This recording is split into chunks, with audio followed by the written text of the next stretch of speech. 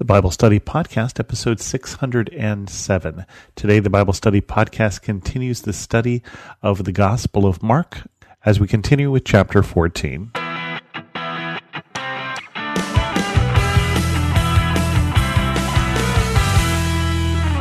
Welcome to the Bible Study Podcast. I'm your host, Chris Christensen. We left off after two sections of chapter 14. We'll continue on today. Don't know for sure whether we'll finish it. When we left the disciples and Jesus, they were at the Last Supper, or they were at the Passover meal, the Seder, and the specific one that we call the Last Supper.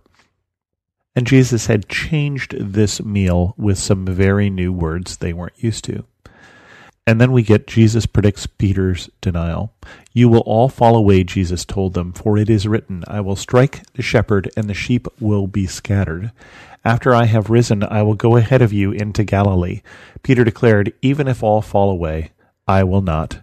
"Truly I tell you," Jesus answered, "today, yes, tonight, before the rooster crows twice, you yourself will disown me 3 times. But Peter insisted emphatically, "Even if I have to die with you, I will never disown you." And all the others said the same.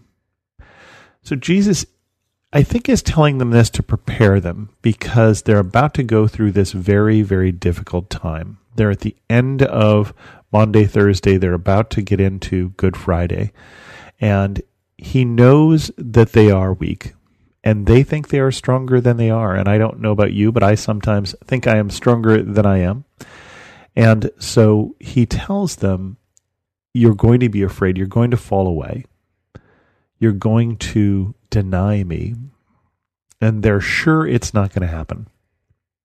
We shall see. Gethsemane. They went to a place called Gethsemane, and Jesus said to his disciples, "Sit here while I pray." He took Peter, James, and John along with him, and he began to be deeply distressed and troubled. "My soul is overwhelmed with sorrow to the point of death," he said to them. "Stay here and keep watch." Going a little further, he fell to the ground and prayed that if possible the hour might pass from him. "Abba, Father," he said, "everything is possible for you. Take this cup from me, yet not what I will, but what you will." Then he returned to his disciples and found them sleeping. "Simon," he said to Peter, "are you asleep? Couldn't you keep watch 1 hour? Watch and pray so that you will not fall into temptation. The spirit is willing, but the flesh is weak." Once more he went again and prayed the same thing. When he came back, he again found them sleeping because their eyes were heavy. They did not know what to say to him. Returning the 3rd time, he said to them, "Are you still sleeping and resting? Enough, the hour has come. Look, the Son of Man is delivered into the hands of sinners. Rise, let us go. Here comes my betrayer." And so Jesus went just a little to the east of Jerusalem. You can go to the Garden of Gethsemane today. It is on the Mount of Olives, at the foot of the Mount of Olives. And there is a church there now, a lovely church, and the garden as well, because it is a significant spot for Christians. And I think this is a significant set of verses. We look at it as Jesus getting ready for what he's about to go through, and I think that is true. And we look at it as these sleepy disciples, and that is also obviously true.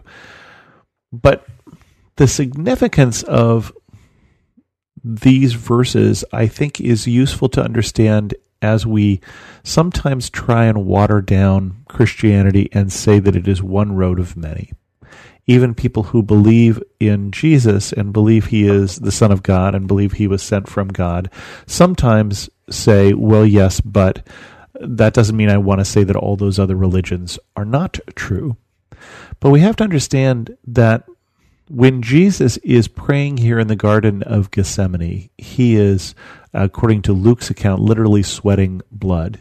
He is so distressed. He is so troubled. Overwhelmed with sorrow to the point of death is what Mark says.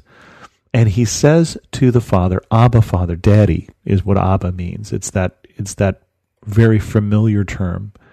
"Everything is possible with you. Take this cup from me, but yet not what I will, but what you will." And another version says, "If there's any other way, let's do that." If there's any other way other than the cross, if there's any way to restore these people to you, which I know is what you desire. If there's any other way, let's do that. Because Jesus is about to go through agony. And the answer is, there's no other way.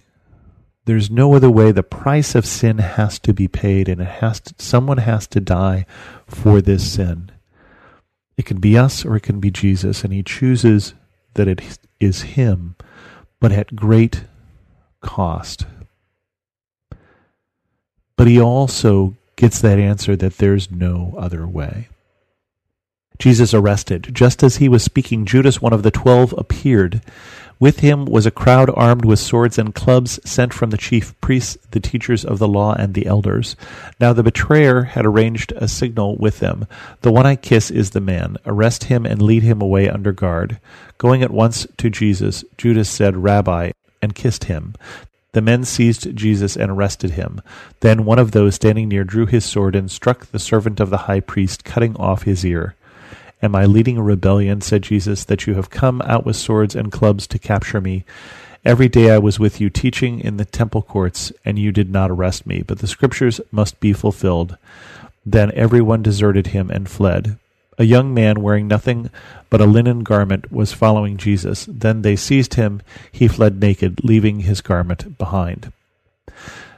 Couple different things about Mark's account. He doesn't mention that Jesus heals the servant of the high priest's ear as it does in other accounts. It just wasn't the story that Mark was telling. And then he has this odd story about this young man wearing nothing but a linen garment who is running away naked. And there has been long speculation among Christians that one of the reasons that Mark is telling this story of a young man is that at the time of Jesus' crucifixion and death, Mark himself was a young man, and we wonder if that might have been Mark. And so he is betrayed. He is betrayed by Judas with a kiss. I do wonder why they didn't recognize Jesus and needed a sign. He has been preaching in the synagogues, and is there anyone else who is better known at this time? But that's the way it worked. Jesus before the Sanhedrin. They took Jesus to the high priest and all the chief priests. The elders of the teachers of the law came together. Peter followed him at a distance right into the courtyard of the high priest. There he sat with the guards and warmed himself at the fire. The chief priests and the whole Sanhedrin were looking for evidence against Jesus so they could put him to death, but they did not find any. Many testified falsely against him, but their statements did not agree. Then some stood up and gave false testimony against him. We heard him say, I will destroy this temple made with human hands. In 3 days will build another not made with hands. Yet even their testimony did not agree. Then the high priest stood up before them and asked Jesus, Are you not going to answer? What is this testimony that these men are bringing against you? But Jesus remained silent and gave no answer. Again the high priest asked him, Are you the Messiah, the Son of the Blessed One? I am, said Jesus. And you will see the Son of Man sitting at the right hand of the Mighty One and coming on the clouds of heaven. The high priest tore his clothes. Why do we need any more witnesses? He asked. You have heard the blasphemy. What do you think? They all condemned him as worthy of death. Then some began to spit at him. They blindfolded him, struck him with their fists, and said, Prophesy. And the guards took him and beat him. And there's a number of things that are illegal about this midnight trial here, and not the least of which is they're trying to get people to come up with false testimony against him. They are at least trying to get the testimony of at least 2 witnesses, and they failed to do that, and therefore they can't charge him with anything at first. And they finally charge him with the truth. They charge him with him saying that he is the Son of God. Now, of course, they charge him with blasphemy for that, which is not our understanding. They charge him with telling the truth, but they say the truth is a lie. Just because someone says the truth is a lie doesn't make it so. And we always need to look at the motives of those who are doubting truth. And so they condemn Jesus in this kangaroo court here, held in the middle of the night, which is not when it was legal to do it, held in secret for fear of the crowds. Some of the other Gospels go into more of the political machinations that are going on because there's Annas, who's the father of the high priest, and there's Caiaphas, who's the high priest, and Annas is still pulling the strings, and there's all sorts of things going on. But Mark just keeps it simple, that Jesus is that Jesus confesses who he is and is condemned for blasphemy. Peter disowns Jesus. While Peter was below in the courtyard, one of the servant girls of the high priest came by. When she saw Peter warming himself, she looked closely at him. "You were also with that Nazarene, Jesus," she said. But he denied it. "I don't know or understand what you were talking about," he said, and he went out into the entryway. When the servant girl saw him there, she said again to those standing around, "This fellow is one of them." Again he denied it. After a little while, those standing near said to Peter, "Surely you are one of them, for you are a Galilean." He began to call down curses, and he swore to them, "I don't know this man you are talking about." Immediately the rooster crowed the second time. Then Peter remembered the word Jesus had spoken to him. "Before the rooster crows twice, you will disown me 3 times." And he broke down and wept. Peter is showing more courage than the other disciples in Mark's account. Now, one of the other accounts, I think John's account, says that John had actually gone in to watch what was going on, but only Peter and John, and the rest are scattered. And he does what seems natural. He denies Jesus because he is trying to save his skin. He is afraid.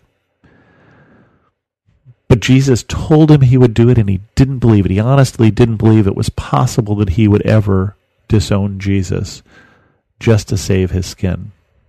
But he does. And that's how Good Friday starts for Peter, and it doesn't get better from there. But we're going to take that up next week.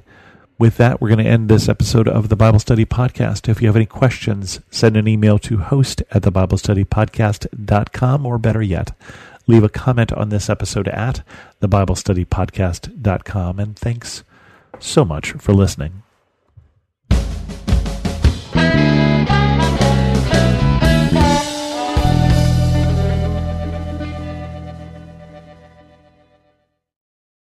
Hey Ted, what do you want to do today?